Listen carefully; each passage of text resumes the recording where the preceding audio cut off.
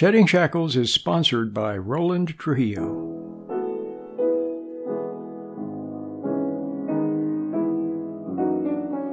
Welcome to Shedding Shackles. Today's topic is clearing the air.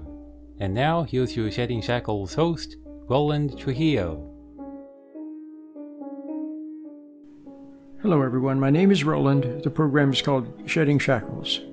Let's start off with a call that came in from San Leandro. It's Greg. I live in San Leandro. My question is this. What do you do with a family, especially your sister doesn't want nothing to do with you? How do you deal with it? God bless. Well, first of all, you can't force yourself upon people. If someone doesn't want to talk to you or have something to do with you, then you can't force yourself upon them. You can write a letter. Sometimes, for example, with a parent and child, I'll use a different example. I'll use the example of a parent and a child. Sometimes when parents were young, they didn't do a very good job, and their kids have a grudge against them. There's unfinished business. Let's say he wasn't a good father, and now the child doesn't want anything to do with him. Well, it's very sad. You, as the father, you could write a letter to your child. If now you're older, you realize that you messed up, and you're willing to admit it. You're willing to admit it and not make excuses, and you want to clear the air, and you want to say, I messed up. I didn't do you right. I'm sorry. I see it now. I didn't see it then. I see it now. I'm sorry. If you write a letter and express that idea, then that's about all you can do. If the person comes around and wants to have something to do with you, then that's nice. And if they don't, then go on with your life. You can't force yourself upon people. And when you do clear the air, do it with no strings attached. Clear the air, say, hey, I didn't do you right, I'm sorry. And then let it go. Let it go. Don't expect anything. Walk away and leave it at that. Then sometimes, they don't want to ever have anything to do with you. You write them a letter, they still don't want to have anything to do with you, then just go on with your life. Like I've often said, I meet people, and within a few seconds, I'm closer to them than I am to members of my own family. See, we're not all the same. We're not all the same, even in the same family. And so, let them go about their life. You might be better off sometimes. See, family can get very sticky, can get very enmeshing. Family can lay a lot of troubles upon you, and you get so involved in it, and months and years go by, and there's this issue and that issue, and nothing's ever resolved, and you waste your whole life fussing with the issues that they lay upon you. Sometimes you're better off to go away, start your own little family somewhere, 1,000 miles away, and you're better off if they're not there. Because I get calls and emails and texts from people who say, hey, my mother-in-law is ruining our marriage. My aunt is ruining our marriage. My mother is ruining our marriage. Then, see, I tell them, maybe the best thing would be just to leave and go somewhere else, far away, and have your own little family. Because if they're there, they're just messing with your mind all the time. They want to change your life. They don't approve of what you're doing, and they're constantly interfering. That's not good. So that's about all I can say on the subject. Mainly, we're not all the same. Let people make their own choices. You can't force yourself upon them. Live your life, and don't worry about it. Let it go. Let it go. That's about all I can say here. I don't know all the circumstances. You didn't leave your number, Greg. If you want to call the listener call-in line and leave your number, then I'll call you back if there's something else you have to ask me about this subject.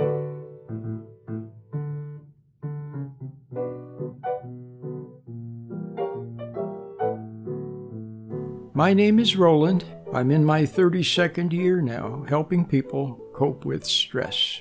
And I would like to talk about a Christian approach to stress. And that would be what? That would be putting God first. That's it.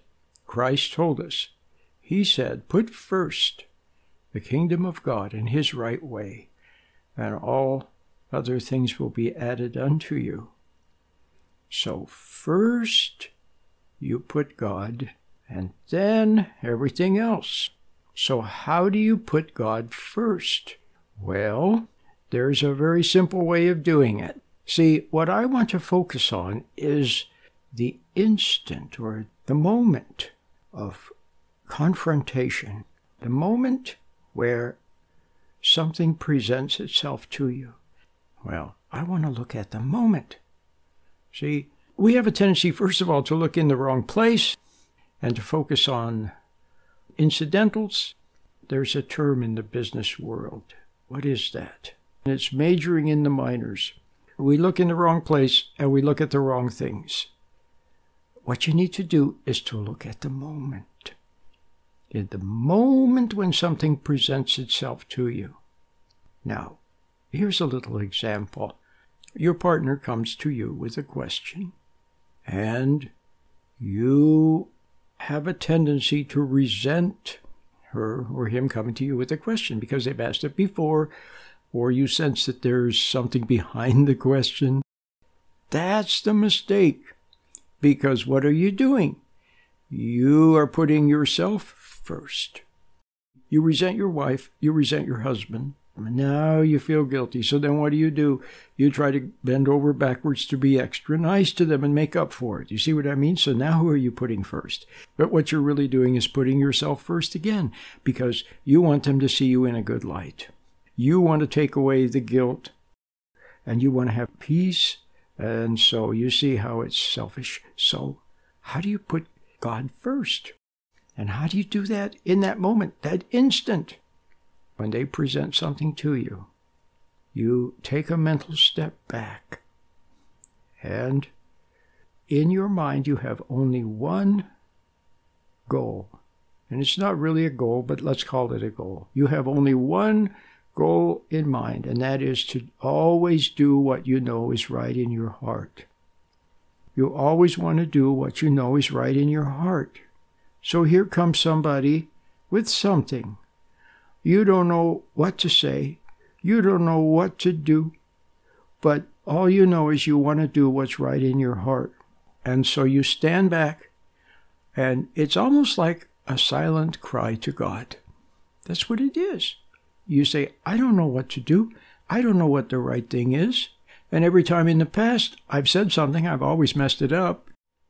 So now you just stand there, almost like you're dumb. I mean, you're not really dumb, but almost like you're dumb. You don't try to think of anything clever to say. You don't try to think of something clever to do. You don't try to dig back in your memory banks for something that somebody told you or some book you read or some course you took. You just stand there in total innocence, and you have no idea. And then you know what? But you really and truly want to do what you know is right in your heart.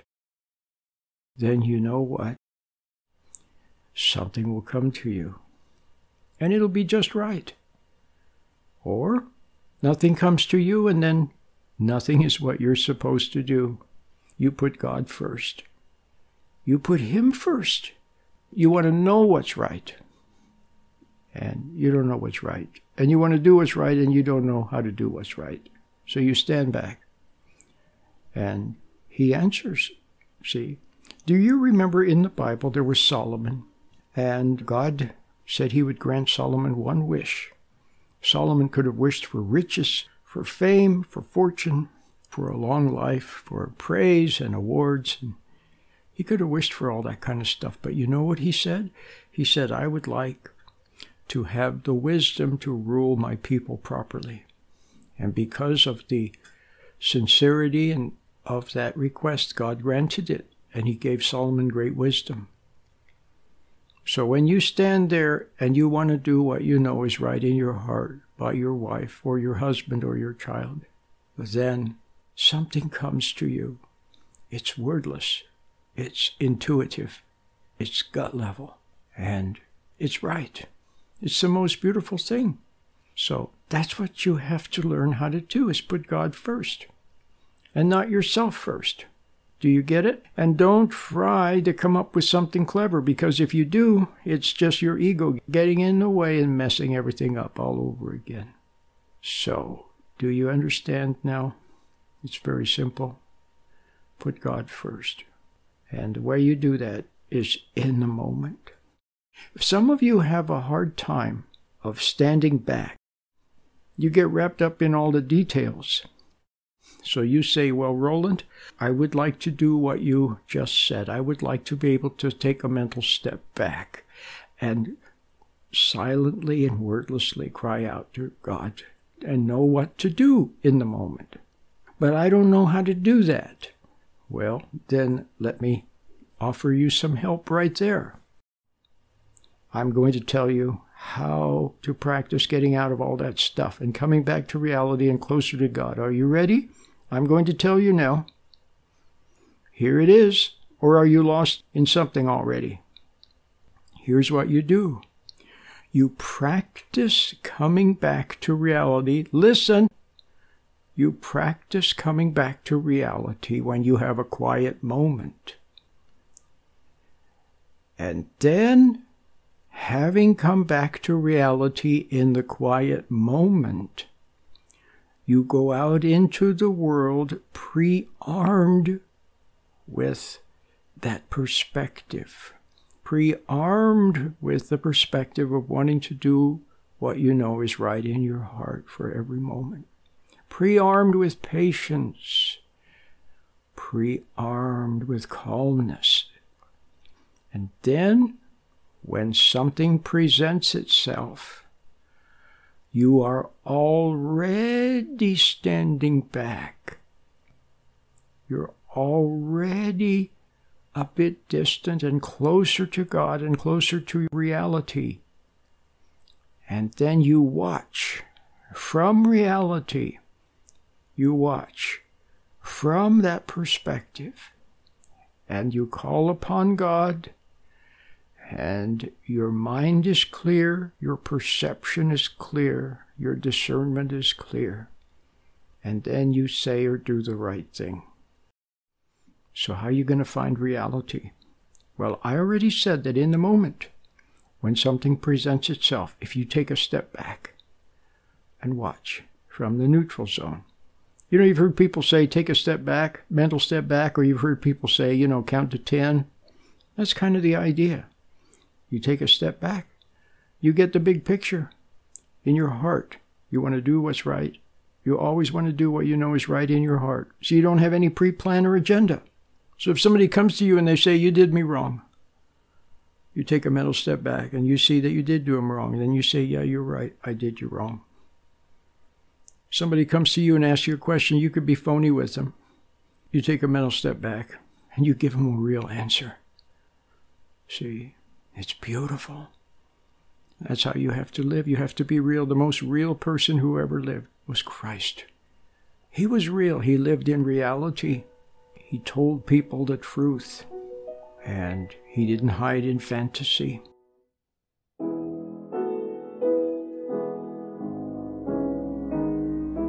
In these challenging times in which we live, Roland has decided to make the complete 4-part meditation exercise available for free to those who cannot afford a donation. The meditation exercise is a tool for dealing with stress and remaining centered. To listen to the complete 4-part meditation exercise, simply go to SheddingShackles.com and click on the middle icon, Meditation. That's SheddingShackles.com.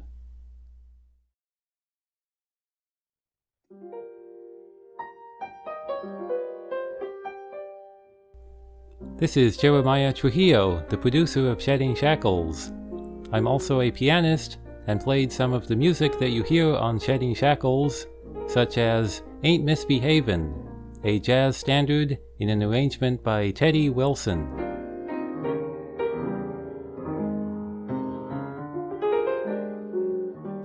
That's how you have to live. You have to be real. The most real person who ever lived was Christ.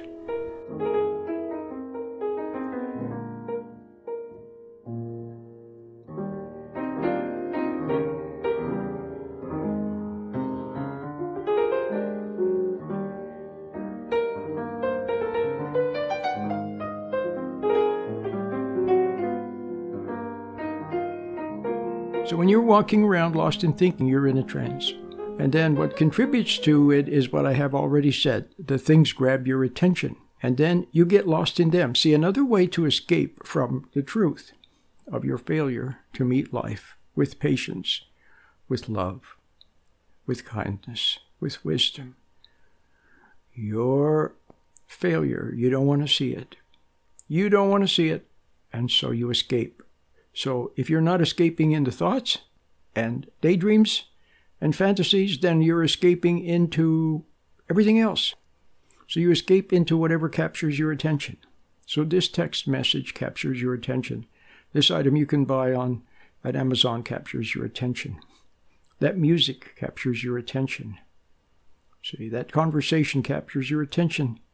All these details capture your attention, and they take you away from being able to stand back and get the big picture and be in reality. In reality is where you need to be to deal with people properly and to deal with issues properly. So how are you going to find reality? Well, I already said that in the moment, when something presents itself, if you take a step back and watch from the neutral zone. You know, you've heard people say, take a step back, mental step back, or you've heard people say, count to 10. That's kind of the idea. You take a step back. You get the big picture. In your heart, you want to do what's right. You always want to do what you know is right in your heart. So you don't have any pre-plan or agenda. So if somebody comes to you and they say, you did me wrong, you take a mental step back and you see that you did do them wrong. And then you say, yeah, you're right. I did you wrong. Somebody comes to you and asks you a question. You could be phony with them. You take a mental step back and you give them a real answer. See, it's beautiful. That's how you have to live. You have to be real. The most real person who ever lived was Christ. He was real. He lived in reality. He told people the truth. And he didn't hide in fantasy. He didn't have to hide in fantasy because he wasn't guilty. And he didn't fail in life. He succeeded in every second, every microsecond. He dealt with it properly because he always wanted to do what was right in his heart. He always wanted to do what he knew was right in his heart. That was his attitude. He took a mental step back. And God, revealed to him or moved through him. And it was beautiful. So I want you to see the importance of that. So now you say, Roland, it sounds so beautiful. I understand what you're saying. I want to be able to take a mental step back. I don't know how. I can see that right now I am caught up in daydreams. I'm caught up in fantasies. I'm caught up in blaming my wife, my husband, my ex-wife. I'm caught up in all the details. I'm majoring in the minors. I have a lot of people problems, and that upsets me, and everything upsets me, and I sit around and worry, and I don't know what to do. Well, then what you need to do is to practice. Now listen. This is very important. You have to come out of being caught up in everything. So, how do you do that? Well, here it is. I'm going to tell you how to get out from being caught up in everything so you can do what you know is right in your heart and say the right thing and do right by people for the first time in your life. Do right by your husband, your wife, your partner, your kids, other people. And be real and be transparent and be patient and have kindness and have love and have courage. Yes, the courage to tell the truth, but not with anger. So you need all of that. Where's it going to come from? You don't have it now. You don't have courage. Yeah, you have anger. You get angry and you think you're in control, but you're actually out of control. You think you're clever, but it's because you're just spouting a bunch of memorized things that you memorized. They see there's no love in it. And then you wonder why you fail. I'm going to tell you how to practice getting out of all that stuff and coming back to reality and closer to God. Are you ready? I'm going to tell you now. Here it is. Or are you lost in something already? Here's what you do. You practice coming back to reality. Listen. You practice coming back to reality when you have a quiet moment. And then having come back to reality in the quiet moment, you go out into the world pre-armed with that perspective, pre-armed with the perspective of wanting to do what you know is right in your heart for every moment, pre-armed with patience, pre-armed with calmness. And then, when something presents itself, you are already standing back. You're already a bit distant and closer to God and closer to reality. And then you watch from reality. You watch from that perspective. And you call upon God. And your mind is clear, your perception is clear, your discernment is clear. And then you say or do the right thing. You have to practice coming back to reality. The time to try to come back to reality is not when you're standing there arguing with your kids or arguing with your partner. That's not the time to try to come back to reality. You're too upset. You can't find it. You have to recover from your upset first. It's not when you've made a mess out of something and come home and take a drink or go to the refrigerator and eat too much. The time to come back to reality is when you have a little time to come back to reality in calmness. You need to find reality in advance. You need to practice coming back to reality at home, first thing in the morning before you go out in the world and get upset. If you have a few moments at lunchtime or sitting quietly on your porch or quietly sitting somewhere on your sofa, find reality, find that mental distance, that perspective, that calmness, and then go out into the world. When you meet the vicissitudes of life, you will already be pre-armed with patience and calmness and courage, and wisdom is available. Even just being calm and reasonable and rational and not angry and not upset, even that is good. But when you add to that the extra dimension of the inner light from God to which you have access when you're not lost in the dark light of the imagination, it's a winning combination.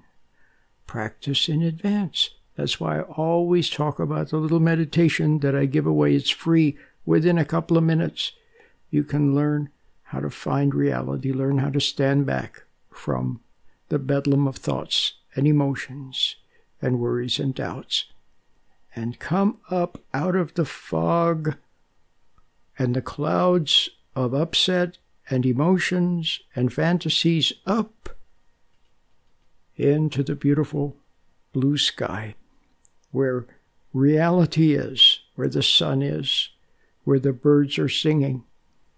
It's that beautiful, it's that dramatic, and it's that simple.